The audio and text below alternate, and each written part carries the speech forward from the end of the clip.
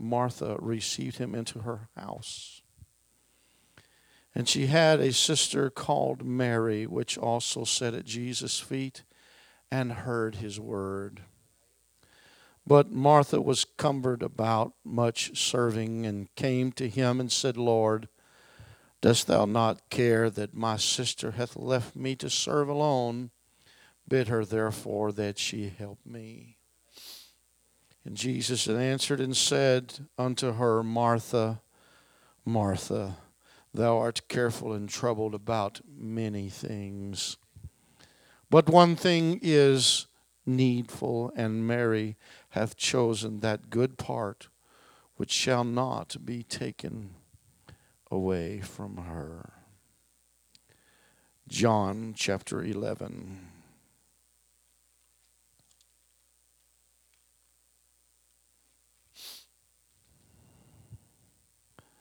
Verse 1.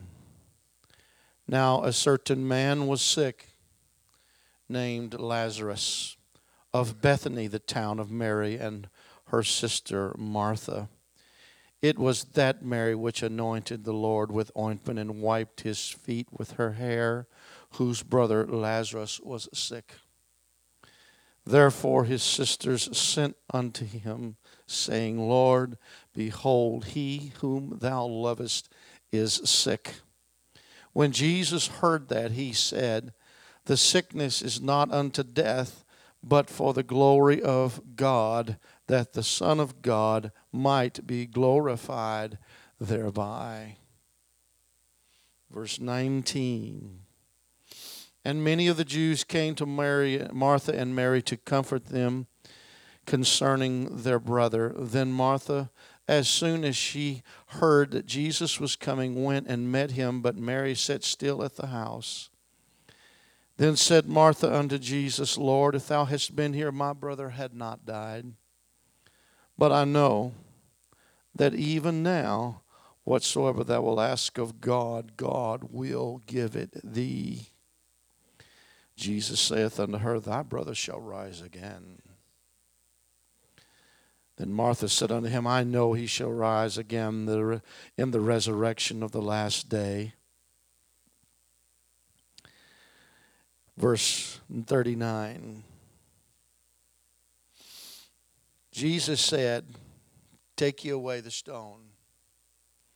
Martha, the sister of him that was dead, saith unto him, Lord, by this time he stinketh, for he hath been dead 4 days. Then Jesus said unto her, said I not unto thee, if thou wouldest believe, thou shouldest see the glory of God?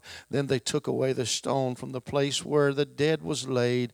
And Jesus lifted up his eyes and said, Father, I thank thee that thou hast heard me. One last scripture is in the very next chapter, verse 2.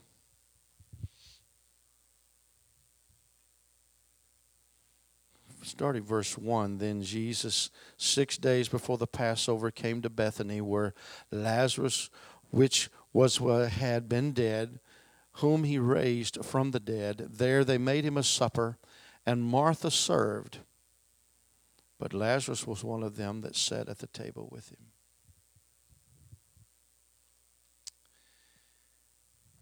As I lay in the bed this morning in a stupor, waking up,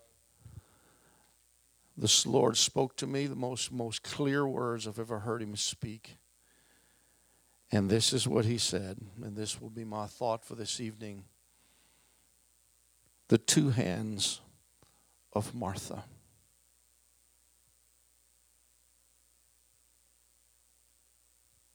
You may be seated.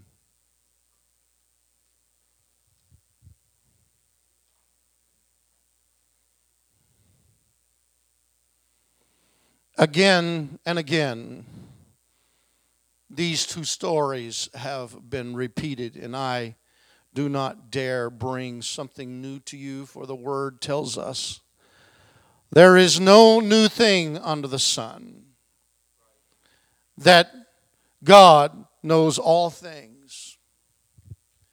But I believe that God has orchestrated this service tonight. I don't know why that he chose a Wednesday night. I don't understand those things. And of all Wednesday nights, why this Wednesday night? I don't understand these things, but I do know that when God speaks to me on this manner, that I'm going to do what the Lord has moved on me to do.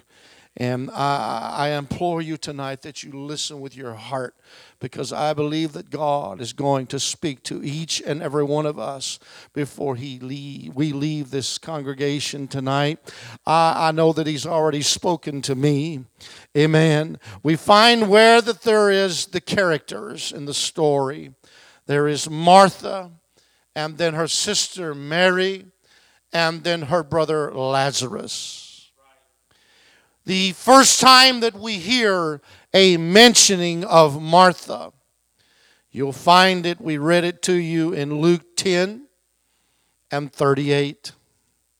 And in those verses it says that Martha received him into her home. There was something about Martha that she had a deep desire to be close to the Lord. For she went out of her way, from the commentaries, the best that they can ascertain is there is the possibility that perhaps Martha was the eldest of the three, and that perhaps that she was a widow, and that her siblings lived with her. We don't know for sure. We can only assume, but it's not really important to the story. But yet we find where then Martha is the one that steps out. It's not Lazarus. It's not Mary, even though there's plenty that is preached about Mary at the feet of the Lord, listening to every word that is being said, in spite of the chagrin of Martha, in spite of the frustration of Martha. Mary is sitting at the feet of Jesus, listening to the words of the Lord. And then we even find where that John makes mention of the fact that she later goes and she anoints the Lord's feet and then wipes them with her hair. And these things are recorded in God's Word. But yet, there's not a lot that is said about Martha. Martha was the one that was responsible for the story of Lazarus. For had there not been a Martha that had had a desire and a longing for Jesus to be in her house, there would have probably never been a story of Lazarus coming forth and Jesus saying, "Loose him and let him go." But yet there was this Martha. She had a desire to be close to the Lord.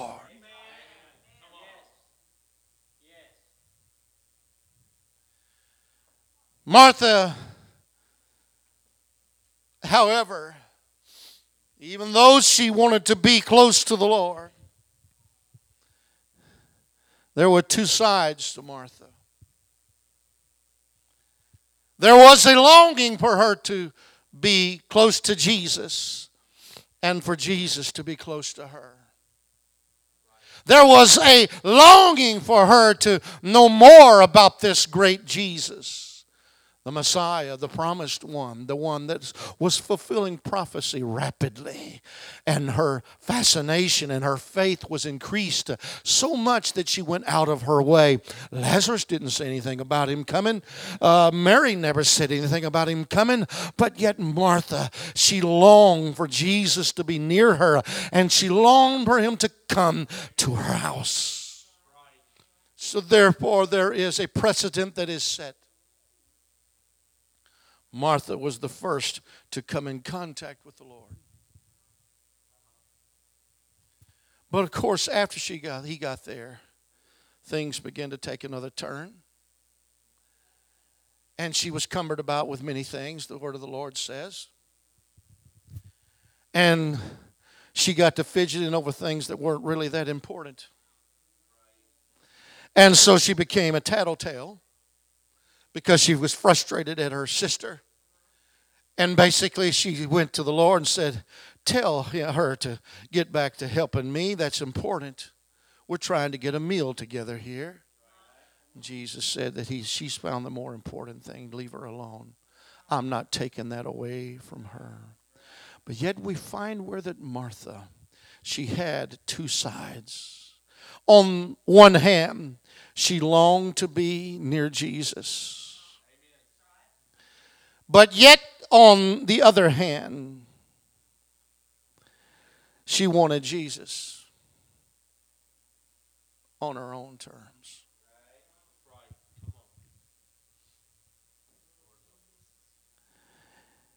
In the 40th verse, but Martha was cumbered about with much servings and came to him and said, Lord, dost not thou care? She had already judged the Lord. First, she was frustrated with Mary, but yet that wasn't the only one that she was frustrated with. For Mary, maybe she ought to have more sense than that, but surely the one that's supposed to be the Messiah, the anointed one, the one that has much power, the one that can heal, that can do great and marvelous things. Surely this one could know better than to tell her to behave herself and get back in her place. Martha wanted it her way. Lord, don't you care that my sister hath left me to serve alone? It was really all about Martha. And therefore, she should help me. Bid her that she should help me. And of course, the Lord says that's not going to happen. That's not going to happen, for I've seen what's in her heart, and I'm not taking that away from her. But yet, I want to focus tonight on the two hands of Martha. For I believe that there's somebody in the house tonight that qualifies for a Martha.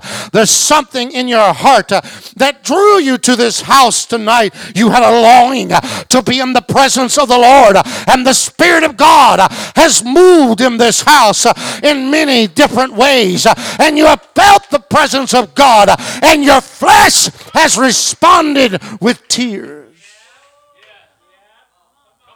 There's no doubt that on one hand, you long to be in the presence of God. There's no doubt that you want the things of God at a certain limit. But yet, the second hand, on the other hand, the two hands of Martha, on the other hand, you'd rather have it your own way. You don't really want to do everything that God wants you to do. You go the limit as long as it's your limit.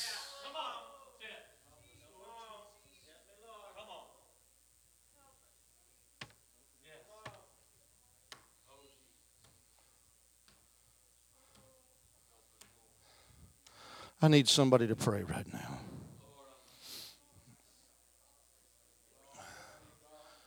Pray that the word would go forth.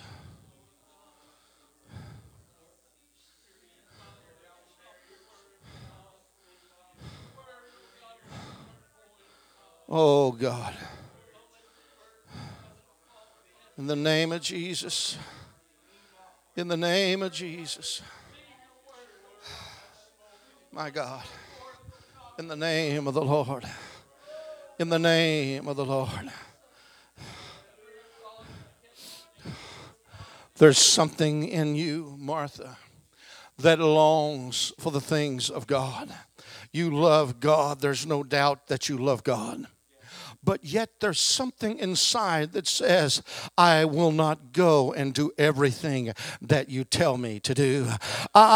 There's some things that I'm going to have to just leave off. It's not that important to me. I think that I'll just do my own thing at a certain degree. No wonder that you're miserable this night. No wonder that you're struggling tonight. No wonder that you're finding it hard to put one foot in front of the other. and say, I want to serve God. Hey, I want you to know something. If you're going to serve God, you got to give it everything you've got. Everything has got to be given. You can't hold back a little bit of portion and cherry pick it and say, I'll keep this to myself and the rest of it I'll give you. The Lord said, oh no, you can't do that. I've got to have it all or I'm not going to have anything at all. I'm talking to somebody tonight. You love God and I'm not knocking that. But what I'm telling you tonight is the Lord is reminding you there's things in your spirit that you will not give up.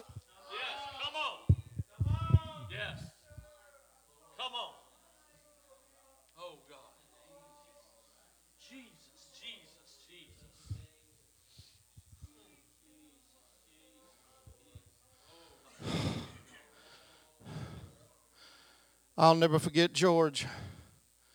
He came to St. Joseph, Louisiana church where I pastored. George's sister had already called me and said, Brother Moats, if there's anything you can do for George, please help him. So I went to see George. George was a little short guy. I'm not even sure he was 5 feet tall. But a very likable person. The minute that you got in George's presence, you liked him. He had $1 million smile and a personality to match that you could not help but like George when you sat down and you talked with him. And I invited him to the house of the Lord, and he came. And one night, George prayed through to the baptism of the Holy Ghost. And he lifted his hands and spoke with other tongues as the Spirit of God gave the utterance. He jumped, he shouted, he had a great time that night. And then suddenly that $1 million smile was a $15 million smile, because now the Holy Ghost was looking out. And now he had something that the world couldn't give and the world couldn't take it away. You see, George had been a gross alcoholic, and the Lord that night delivered him from alcoholism. Hallelujah. When he filled him with the baptism of the Holy Ghost, he walked away from the alcohol, and every service he was there. He was there worshiping God with his hands in the air. It was such an inspiration to see George as he would come to God's house, and everybody was happy to see George. But then one day someone called me. You better go see George. Something's happened.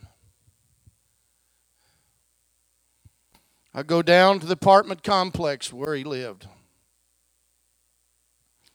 I knocked on the door. No answer. I tried the door and it was unlocked, so I eased it open and hollered in, "Hello, George, are you there?" I could hear something kind of noise in the house, and so I eased the door open a little more and called his name out again. There he was on the couch, stone drunk.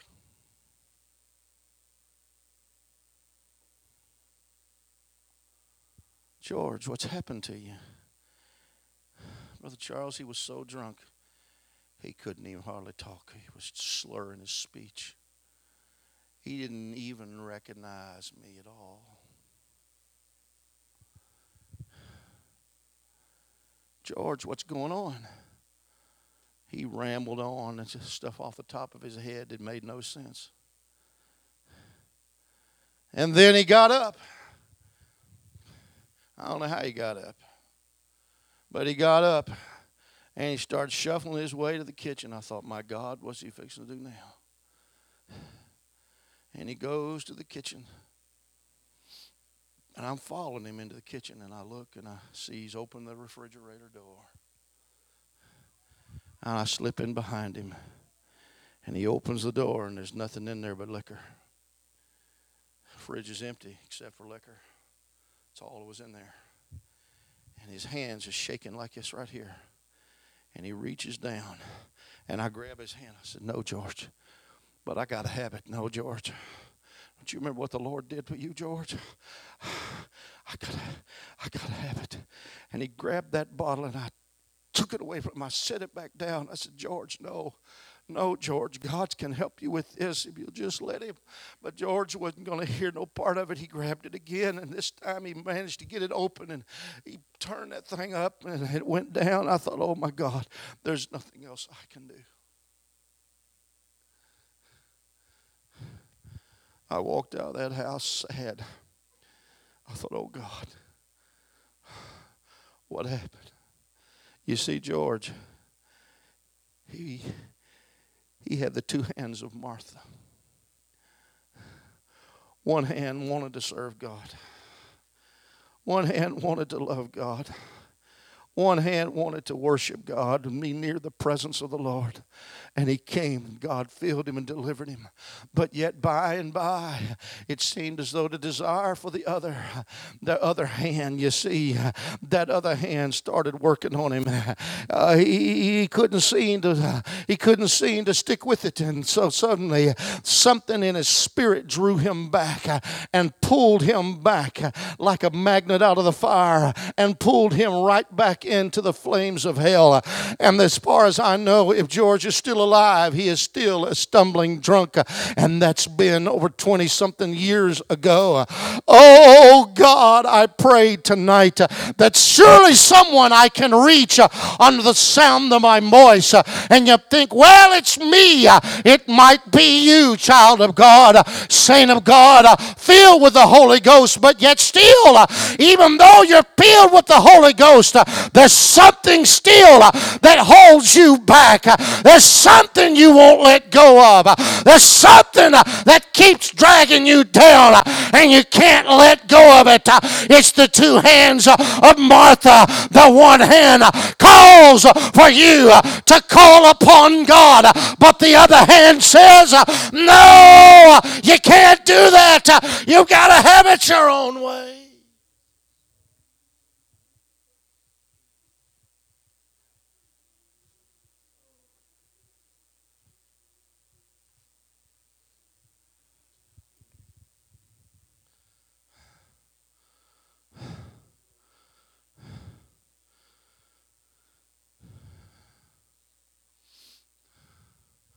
I've seen people throughout the years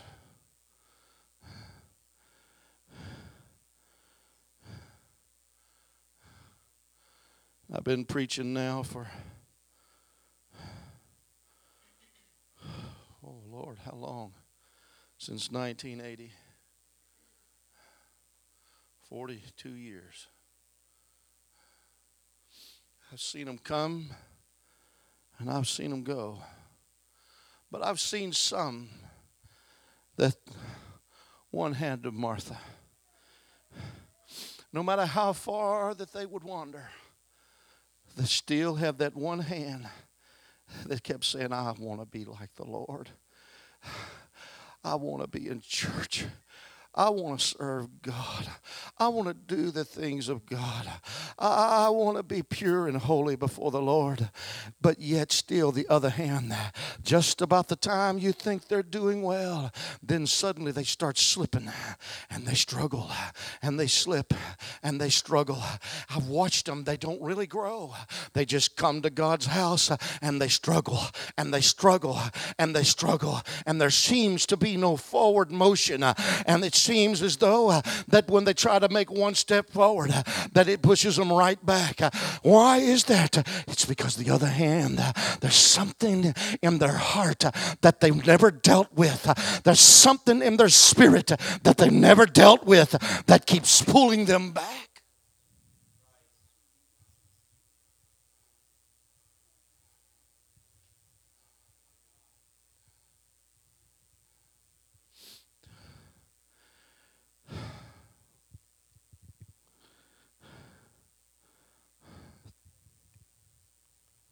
What are you doing, Martha?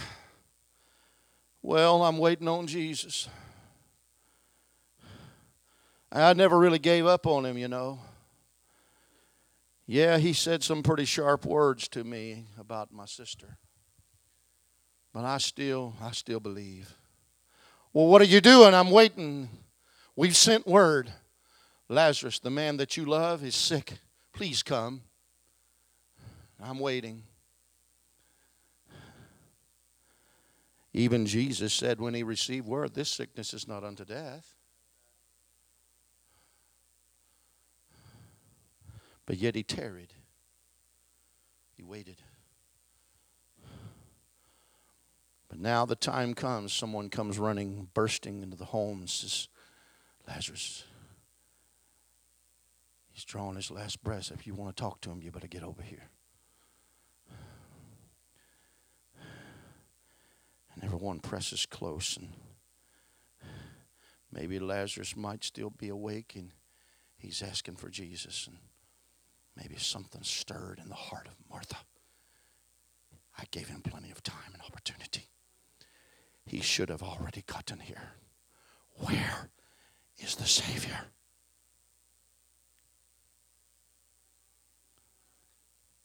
And then he draws his last breath. According to Jewish custom, mourning was to last for 30 days. In the period of that 30 days, the first 3 days were marked as weeping. And there were to be no business conducted whatsoever of any type in those 3 days. And then following the 3 days of weeping, there would be 7 days of lamentation before the final 9 days.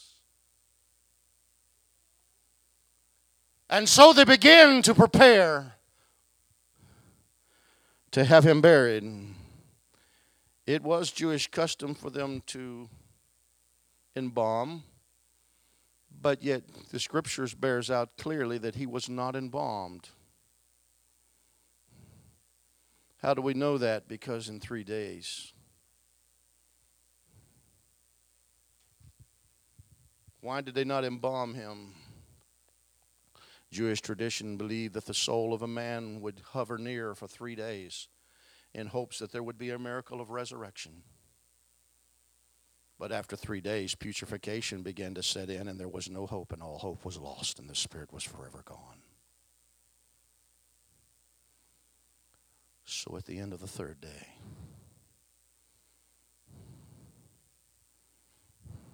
all hope was gone. Then Jesus shows up.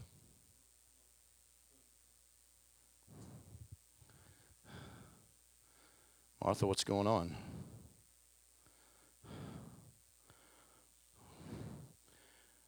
It's not, hello, Jesus, how are you doing? I'm so glad you're here. Martha was a little plain spoken like some East Texans.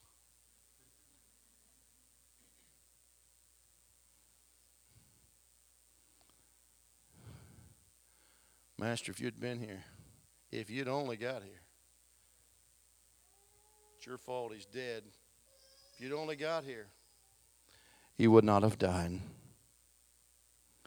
But now I know even now that whatsoever thou wilt ask of God, God will give it thee. I don't know what she was asking for, because she certainly didn't believe that there was anything miraculous was going to happen around there. Jesus said, your brother is going to rise again. Oh, yeah, I know, the great resurrection. We know that doctrine. Sure, we're all going to rise one day. Just belittle everything Jesus said. Then she goes and finds Mary.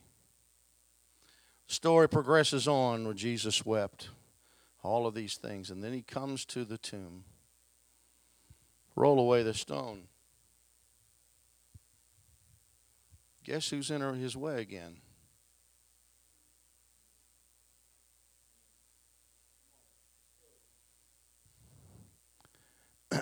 Don't embarrass us, Jesus. He's already stinking. Don't embarrass us.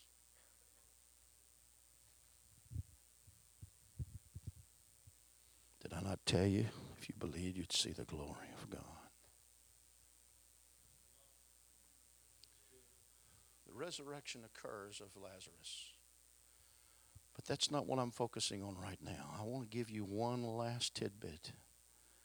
It's found in that last verse that I read, when Jesus came after the resurrection to the supper. And this is the last mention that we have of Martha in John 12 and verse 2. And there they made him a supper. Can you put that on the board for me, brother? And there they made him a supper. Brother Charles, would you read those next three words? No change. The resurrection didn't even change her. She was still as far away from Jesus as she was the first time she met him.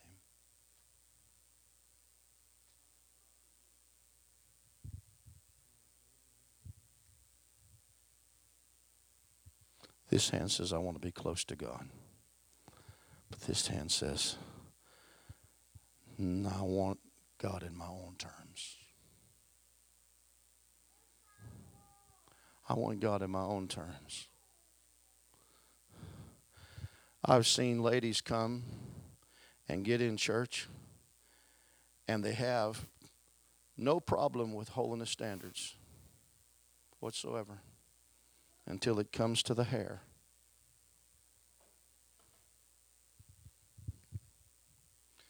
And when it comes to the hair, something gets in their way. This hand says, I want everything God's got for me.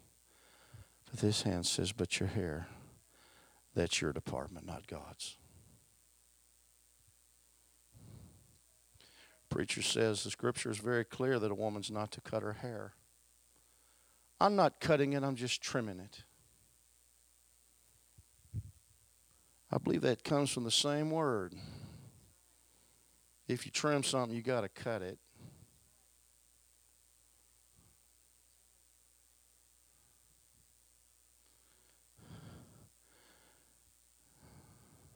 I'm going to say it. I feel in the Lord to say it, and I'm going to say it. You're going to split hell wide open playing those kind of games with God. It's not my job to play detective and run around and peek in your window and be a peeping Tom. Make sure you're not cutting your hair. Not my department. Get a bunch of spies, go around and find out if you're chopping on your hair or not. But the Lord knows. I said the Lord still knows, and He sees and He observes. I want to make it very clear, if you don't know, the Word of God is very clear that a woman's not to cut her hair, not even trim it. Why? Because it's for her glory. It shows her submission. If you cannot submit, then you cannot be pleasing to God. I have to submit to Him every single day. My flesh don't want to submit, brother. It'd rather go do something else, but my flesh has got to talk to God. I got to talk to God. I got to be in His presence. But not just be in His presence. Not just be in His presence, but this hand's got to also line up and say, oh God, whatever you want me to do, God, whatever I've got to do, Lord, I want to be saved. Lord, I want to be a part of the kingdom. I want to do the things of the Lord and be pleasing in His sight. Amen. Hallelujah. I don't think that you've got a pastor that comes around and dreams up new things to preach against all the time. I teach on standards, should I say, about once a year. But I feel impressed of the Lord tonight to tell somebody, you need to be careful because you're in open rebellion to the Lord by cutting on your hair in secret and then acting like you're all right.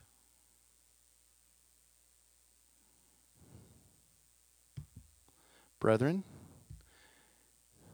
you fooling around with that internet and you get off on stuff that you shouldn't be in. Google makes it easy for you to cover your tracks these days. You can get into all manner of perversion and nobody will ever know except one. And I'm not talking about you. I'm talking about the Lord. And you say, well, I repented over that. Well, yeah, maybe you did, but if you keep going back to it, there remaineth no more sacrifice. Read me 10:26, Hebrews 10:26. And we're about done. Sister Misty, you want to come on up?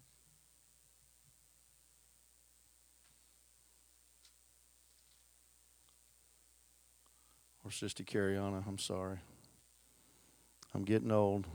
Praise God. Hebrews 10:26. Read it out loud for me. For if we sin willfully, we make up our mind, we're going to do it in spite of what anybody says. After that we have received the knowledge of the truth. After we know better. There remaineth no more sacrifice for sins.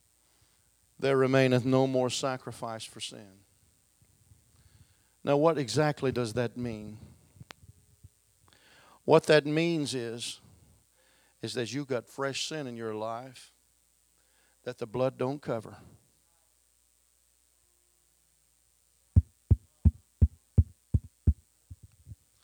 I said it means you have fresh sin in your life that the blood don't cover because you've not repented over it.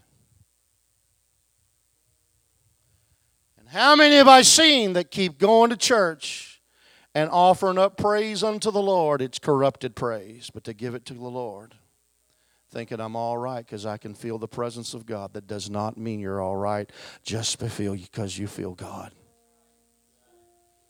Martha felt good. She felt the presence of God. But yet, on the other hand, there was something that held her back from being what she should be in God. And on one hand, we come to God's house and we want to feel God. And we want to worship God. And that's all fine and good. But remember, on the other hand, what's in the rest of your world that's keeping you drugged down? It's keeping you backed up from doing the perfect, divine will of God.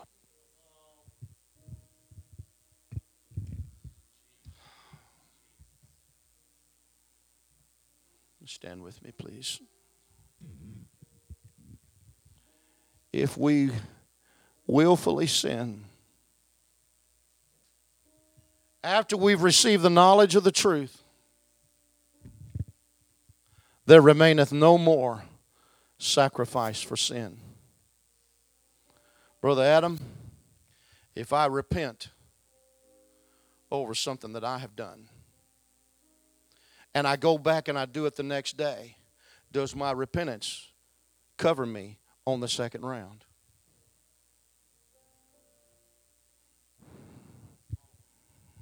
I got to repent again. And repentance involves godly sorrow, but that's not all that repentance is.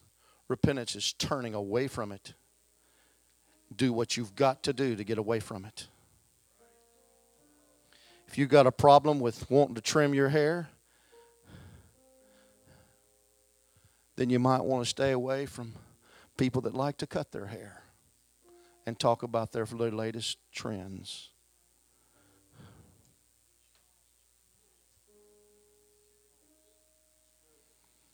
I know you're not shouting tonight. I didn't expect you to. But somebody tonight, I hope you never forget this message about the two hands of Martha. And God spoke to a preacher laying completely fast asleep. And this was what I heard. The two hands of Martha.